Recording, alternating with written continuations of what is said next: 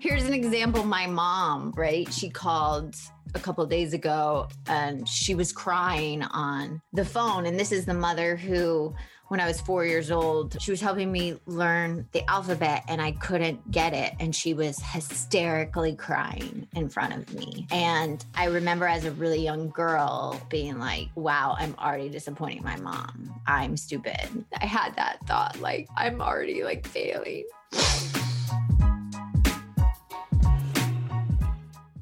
Welcome to Secret Life Podcast. I'm Brianne Davis-Gant. Mark and I are blown away by the tremendous support on the heels of our 150th episode. We're excited to welcome thousands of new subscribers and wanted to share a few of our past listener favorites. Thank you again for subscribing, favoriting, and sharing. Now sit back and enjoy the show.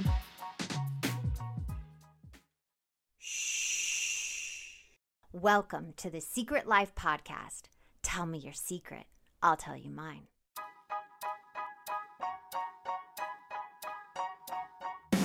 When I first started my recovery 11 years ago, I struggled through the textbook-like material on this subject. I wanted to make the addiction and the recovery from it accessible and relatable to more people by telling it in an entertaining way. Well, I'm super excited to announce I've released my first book, Secret Life of a Hollywood Sex and Love Addict. If I can help just one person find a solution or at least realize they're not broken or alone, then writing this has been worth it. You can pick up the book exclusively at Amazon or a signed copy at secretlifenovel.com. And the best way to support our podcast is to subscribe and share. If you haven't left a review or rating on Apple Podcasts yet, please do. It'll help more people find our show. And if you want to be a guest, shoot me a note at secretlifepodcast@icloud.com. Enjoy the episode. Welcome to Secret Life Podcast. I'm Brianne Davis-Gant. Today we're pulling back the curtains of all kinds of human secrets. We'll hear about what people are hiding from themselves or others. You know, those deep, dark secrets you probably want to take to your grave, or those lighter, funnier secrets that are just plain embarrassing. Really, the how, what, when, where, and why of it all. Today, my guest is unfortunately me, which I don't want to be the guest. This was Mark's idea, people, just so you know that, right? Yeah, just so they know that it's my idea. Everything's my idea if it's a bad idea. Exactly. So today's episode is celebrating Brianne Davis. Oh my God. Yeah, right. So here we are, babe. We're 6 days away from the official launch of your book, Secret Life of a Hollywood Sex and Love Addict. Dun, dun, dun. How do you feel? I have a question for you. Dun, dun, dun. How do you feel? Uncomfortable. Yeah. I think the main word I can say is I feel really uncomfortable, especially a couple of days ago. Right? It was like the beginning of last week. I felt like I wanted to literally crawl out of my skin.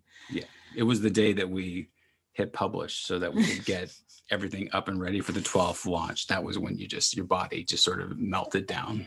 Yeah. I feel like I've been having like layers peeling of uncomfortability and being completely seen and putting myself out there even more. Cause I already feel like this year I've put myself out so much. And now this is like 10 times more. Yeah. And it's very uncomfortable. And it's only it's like 6 a.m. right now that we're recording. Yes, which is late for me, but very early for Brianne. So not very early. I'm up at like 6:45. You're not functional at 6 a.m. unless you have a call time at 6 a.m. and you're like, boom, ready to go. Right. Yeah, but yes, not something you prefer to do. Yeah. Yeah.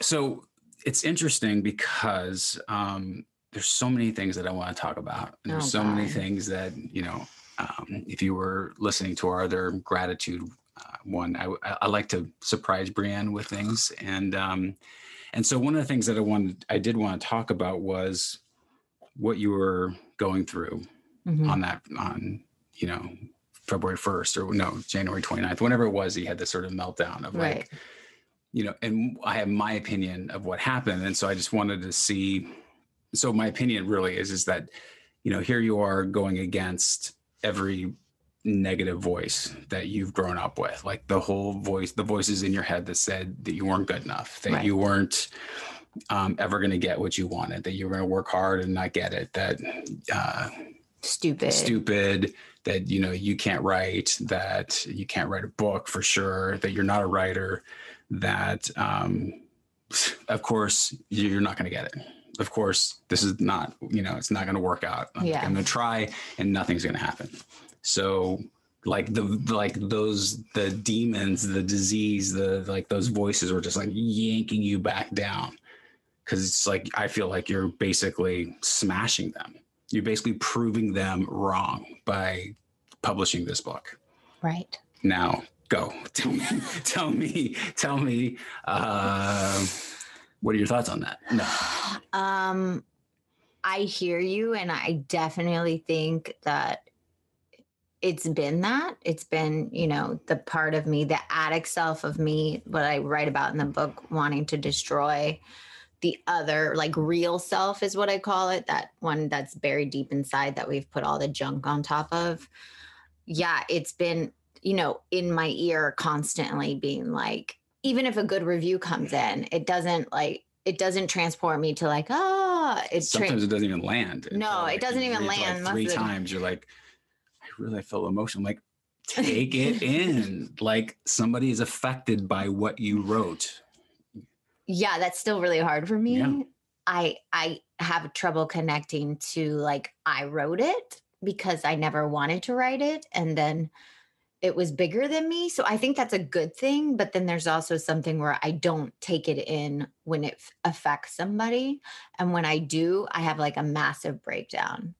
Like, here's an example. My mom, right? She called a couple of days ago and she was crying on the phone. And this is the mother who, when I was 4 years old, I sat in front of trying to learn the alphabet with flashcards. And I remember we were like sitting in the closet, which was so weird to do flashcards in the closet. Maybe she put us in there so I wouldn't get distracted because I have ADHD and I'm dyslexic. So she was helping me learn the alphabet and I couldn't get it. And she was hysterically crying in front of me. And I remember as a really young girl being like, wow, I'm already disappointing my mom. I'm stupid. Oh my God, I'm going to get emotional. I had that thought, like, I'm already like failing.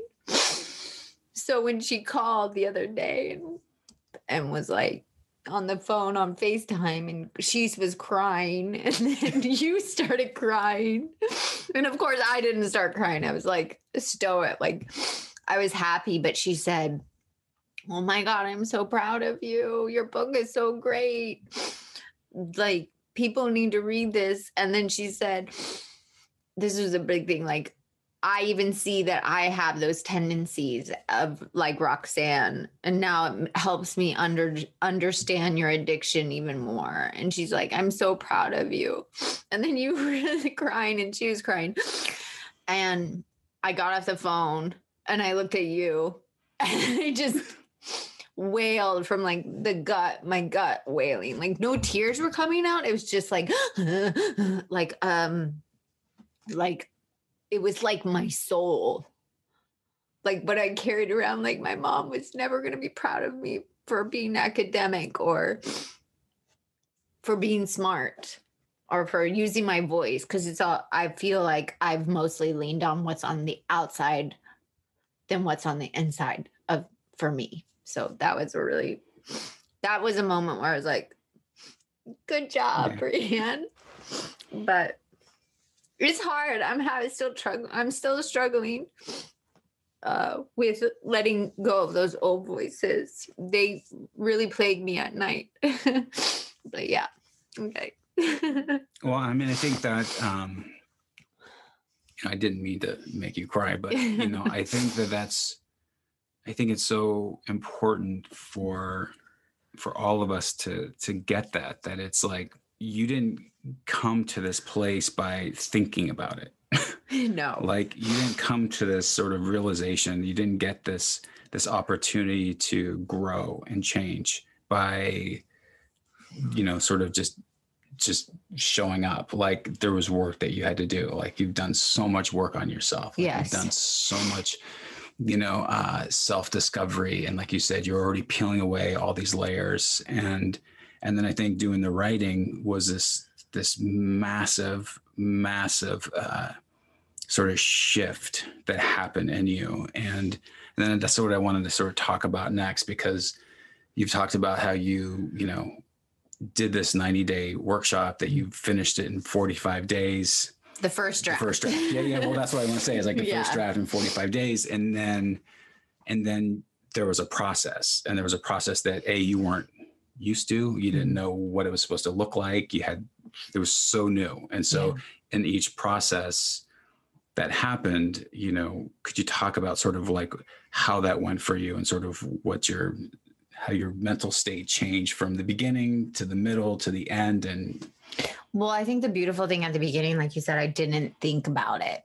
I just went. After I finally agreed to take the class, I just really just dove in and was like, okay, the questions the class asked, I didn't question what was asked of me. I just like did it.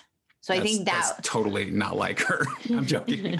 Well, that is like me. You're a researcher. Like he'll research till he's dead in the grave, but I will just go. If somebody tells her, like if a doctor says, don't drink diet soda anymore, she will literally stop right then and not drink diet soda anymore. If somebody says, you need to do these exercises in order to feel better, she will stop and do them right then, do them twice a day. She will do them before bed. She will make sure she's doing.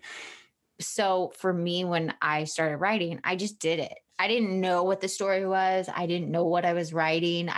When I was answering the questions, I just would close my eyes and let the answer come, even if it didn't make sense. So that part was really fun. And then writing it, and it was supposed to be a memoir, not a lot of people know that it was supposed to be a memoir. And when I was writing it, all these other stories just kept coming up. I had this one, in chapter 2, this one story was a dream. I woke up at 3 a.m. from a dream, and I ran into the office, opened my computer, and was just like typing this dialogue and this conversation between this person I've never met and this random woman that became Roxanne. And I remember you walking in and you're like, what are you doing? It was like 4:15 when you walked in. So I just allowed things to come to me, and then it organically folded into this beautiful story that has my story in it, but other people's stories, and, the program and my recovery, and looking back at the why and why I became the way I was. So after that, then I hired an editor, which was painful because I'm not, I'm dyslexic. So when an editor would tell me my sentence structure was wrong, or I needed to get more detailed, or that was hard for me. I don't like when people tell me I'm wrong, even though I am wrong. I'm a person, but yeah. So I got through that. Let me pause there. So at that stage, that was early on, and we didn't really know what we were doing. We sort of got a reference from somebody. We called this person. You talked to her. She sounded great. She was definitely somebody. She taught classes. She was like, this is what she did. And so she gave these notes, and it was very positive from the beginning about her, your voice and what you're doing. And I sort of want to mention this is like, she sort of said, it should either go this way or that way. Sort of, I think it was a past tense or present tense. Yes. So that was really great. But then there was like a moment where she had suggested that if you didn't want to write it, that she could basically write it she could ghost write it for you. She could sort of finish it for you, if that was a service that she provides. Yeah. And it wasn't that much more than editing. Right. Exactly. Because you were saying that, you were never, because as you were talking, you were telling her, I've never written before. This is new for me. So, and I'm an actress and director and producer and this kind of stuff. And so I think she sort of said, oh, well, maybe she wants somebody to take over and just write that. And so, when she said that, I think, there was a moment of like, wait, what? No, this is my story. Yeah. I knew that if I let somebody else write it, it would never be mine.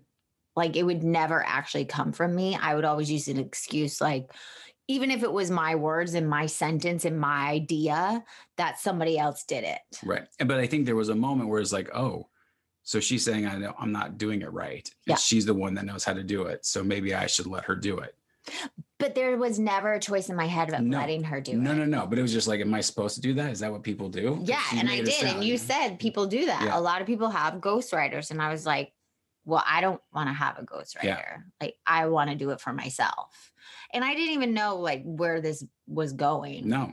At all. Like, I never thought I would have a book with my name on it. Like, literally never have a book with my name on it. Like, that to me is every time I see that, it's like, what? Mm-hmm. What? Because my sister's a writer. My dad's a writer, you know? I always saw like my sister. And so to have my actual name on it is just mind boggling to me. But yeah, so I made the decision not to have a ghostwriter. And I rewrote. And I think Mark would see me and I was like doing your thing where I pull out my hair and I'd walk in here and I'd be like, especially chapter 5, 6, and 7. Because you'd never rewritten anything before. Oh my God. Rewriting's the worst. And then you were saying like, I don't understand. Like, this is so much harder. This is much harder. I was like, I know the first draft can be hard for some people. Other people, it's just like, I just threw it out. There it is. And then the rewriting going through. But I want to say that, you know, so I'm going to sort of pause in the story there, because when you finish that draft, I read that draft. Yes, you did. I got about 7 chapters in. The first chapter, after I read the first chapter, it took me weeks to read the second chapter. And then it took me weeks to read. Why did it take you weeks to read the second chapter? Okay. So, first of all, the book is about sex and love addiction that my wife wrote, that, and all intents purposes, at that point, we all thought it was a memoir. Yes. Right. And then it was, as you, even when I put those make-believe stories in it. Yeah. You were just still like, I was just calling it a memoir. Yeah. And then it was like, well, I don't even know if at that point it was still like memoir. Yeah. So I think like there was a story. I'm like, wait, what is this?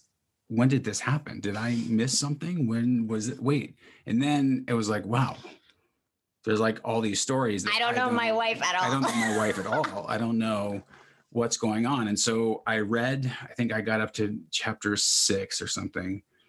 And, you know, each time I was like, babe, it's great. It's exciting, you know, whatever. I focused on what was positive about what I could. And then it hit me. Like I didn't know that that's what it was, but it hit me that it was hard to read because I was like, felt like I was reading something for the first time, finding out about my wife, things about my wife that I didn't know.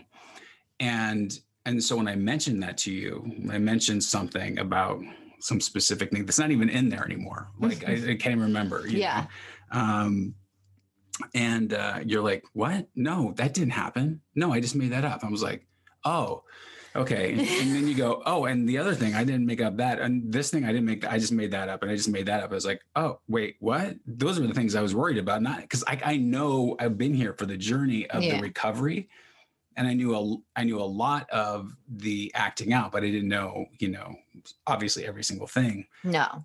But so I felt like I was, you know. Just so you guys know, I don't know a lot about your acting out either. Of course. Yeah. As we don't share things that would hurt the other person. Exactly. So I just have to say that it's not like when you're with someone, you know everything about them, but it definitely was hard for you. Oh, absolutely. I mean, I was just texting with a friend of mine from the program and we were talking about her and she was saying that she was reading the book and she was saying she got to the point where, you know, you're in the meeting and you're hearing the rocker dude and he's talking chapter 3, he's talking about being able to, you know, have his wife pick up his phone and not be nervous. Yes. And she said, I have that now with my husband, is that we feel like we have that trust.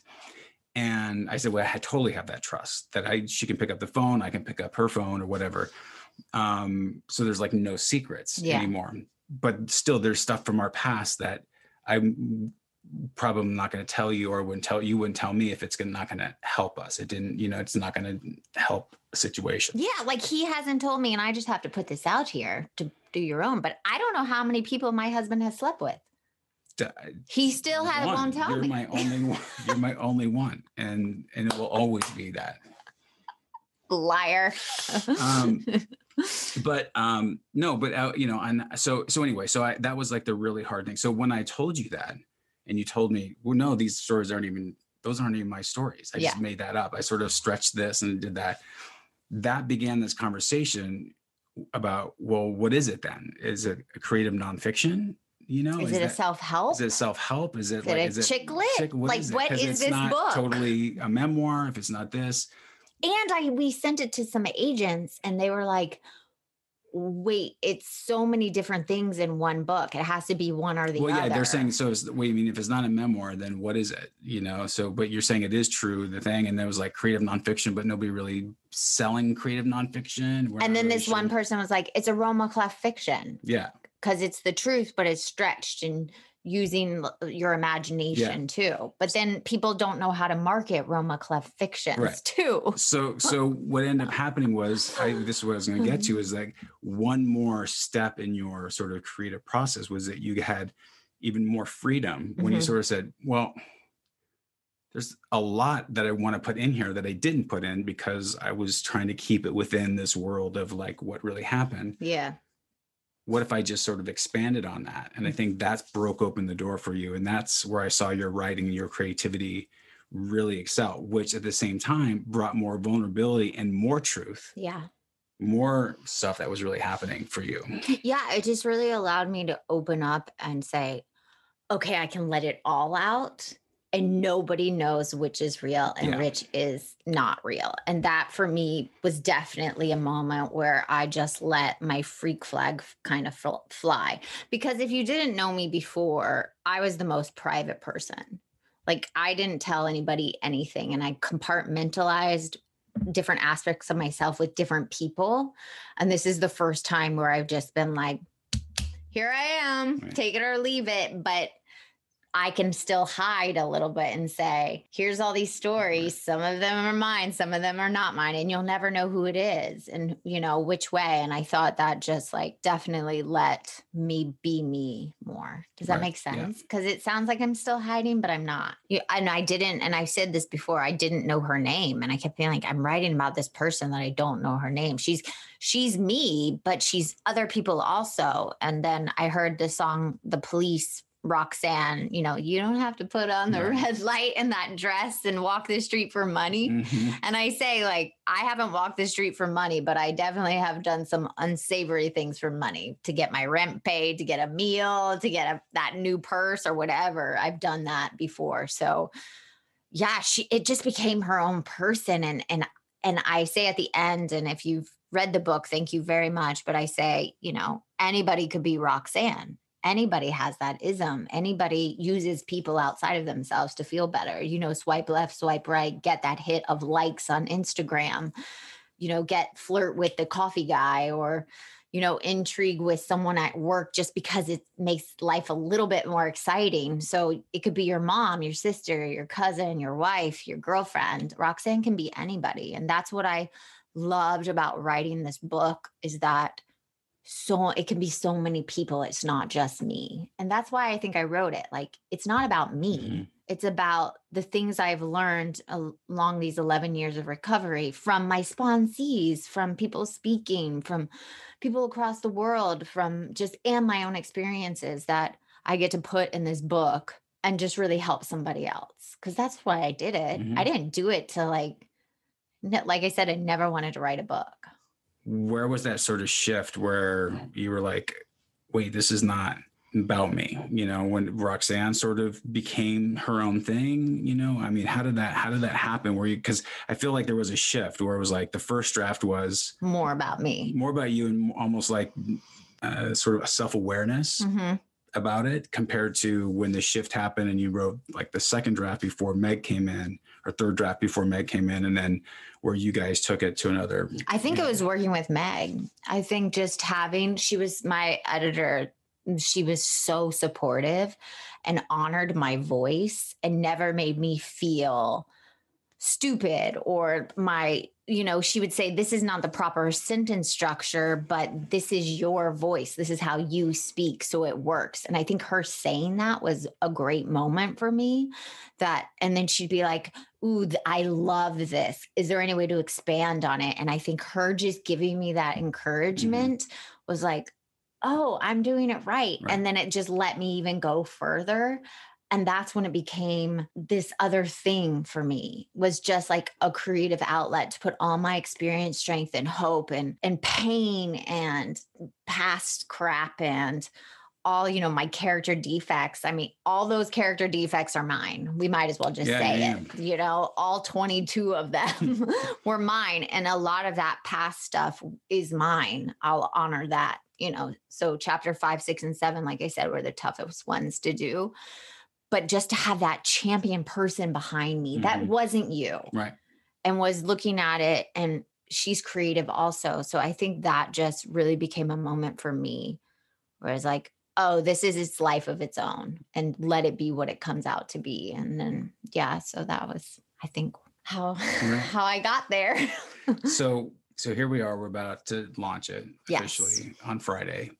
And for Valentine's weekend, I fucking hate Valentine's Day, people. And so does Roxanne, and you'll see why in the book. In the book, yeah.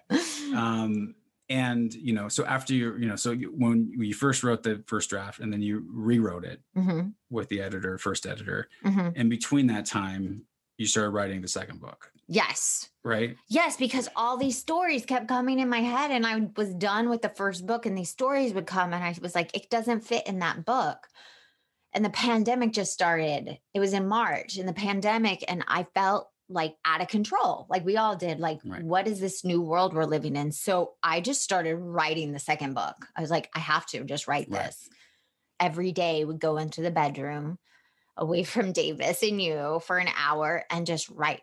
And I just wrote it, and I got 90,000 words. But you also, without doing the workshop again, you did it in 90 days. Like I used the structure of the workshop. Yeah. I used it again. Yeah. So I think that was important that you went into like, okay, well, I already did it once this way. I'm just going to show up every day. And that was what I was so, it's your work ethic. It's your what I love about you is that, you say, I'm going to do this, and you do it. Yeah. Like, even if it's something that you've never done before, you will do it because like you said, you're going to do it. And, I think that's one of your greatest qualities is that, yes, if I say I'm going to do something, I'm going to do it. So you finish that, and then you start working on the rewrites, and now that's done. And now we are 6 days away, and you've got now book 2 that you're working on. Yes, rewriting. It's torture. Your favorite part. The rewriting is the favorite part. Oh my God, it's torture. So what's the challenge now? What's what is it that what's any fears or any things that you're going through? It's just reveal more shit and secrets to everybody. I think just reveal more shits, reveal more shit. Also just allowing me to do it imperfectly still, because the book I think is so great that I'm like, it's gotta be as good or better. I think letting go of that and just letting, my higher power run the show, and also that the story will be there, not to be so like freaked out about it, just saying it will come like the first one came. And then I have the layout for the third book. And then of course you were like, and there's a fourth book because you have to do these things. You have to reveal these things in you, Brianne, that the fourth book would show. So I think just, every day working on it a little bit, but not getting precious about it. Like I kind of did with the first book, and then just letting it go again and showing up. Right. Well, I'm super proud of you. I'm blown away by really the courage that you've had to just stay at it and to, keep showing up. And the fact that there is this book, and, it's got your name, and it's got your stuff, and it's got everything that you wanted, all these specifics and like treats at the end that you'll see. And it's just really exciting. And I think that there's so many things that people can be inspired by you, and you shown up like in a way for other people that I've never seen before. I'm just really proud of you. And so I'm excited for this launch. As you know, I'm your biggest fan. I know. And so I'm excited to see how this all, plays out. And luckily we have no expectations of anything. We're, we want it to succeed, and we want as many people as possible to read this. But just like with the podcast, if one person can be, helped by this. Well, it already happened. Yeah. I mean, with my mom calling, like that in itself is like a blessing. I never thought that my mom would say, I have those traits. I've done those things.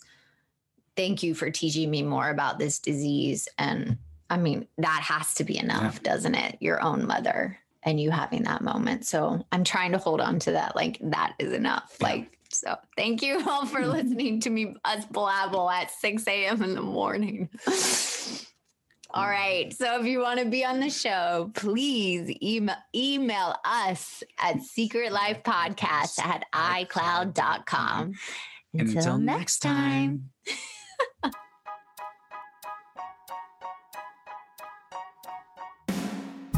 Thank you again for listening to Secret Life Podcast.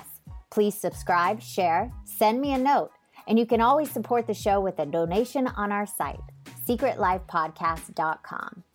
Until next time, bye.